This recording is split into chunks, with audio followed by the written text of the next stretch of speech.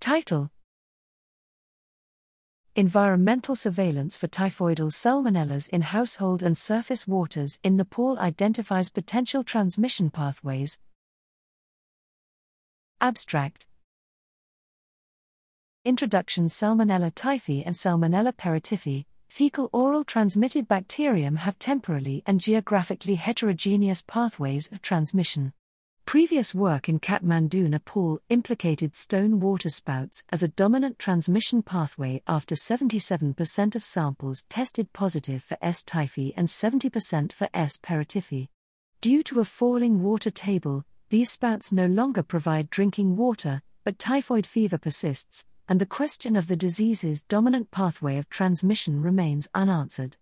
Methods: we used environmental surveillance to detect S. typhi and perityphi DNA from potential sources of transmission.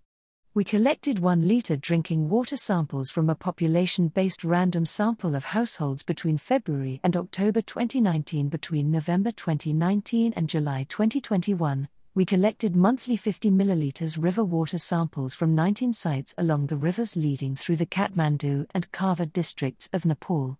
We processed drinking water samples using a single qPCR and processed river water samples using differential centrifugation and qPCR at time 0 and after 16 hours of culture enrichment. A 3-cycle threshold, CT, decrease of S. typhi or S. perityphi, pre- and post-enrichment, was used as evidence of growth.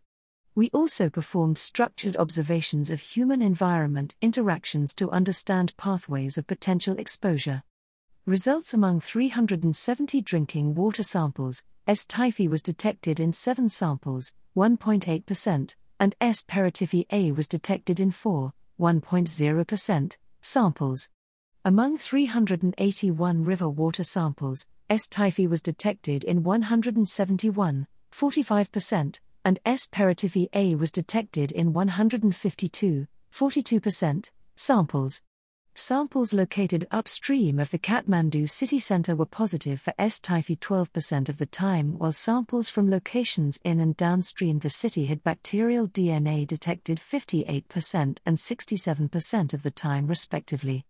Individuals were observed bathing in the rivers, washing clothes, and washing vegetables for sale in Kathmandu markets. Implications: these results suggest that drinking water was not the dominant pathway of transmission of S. typhi and S. perityphi A in the Kathmandu Valley in 2019.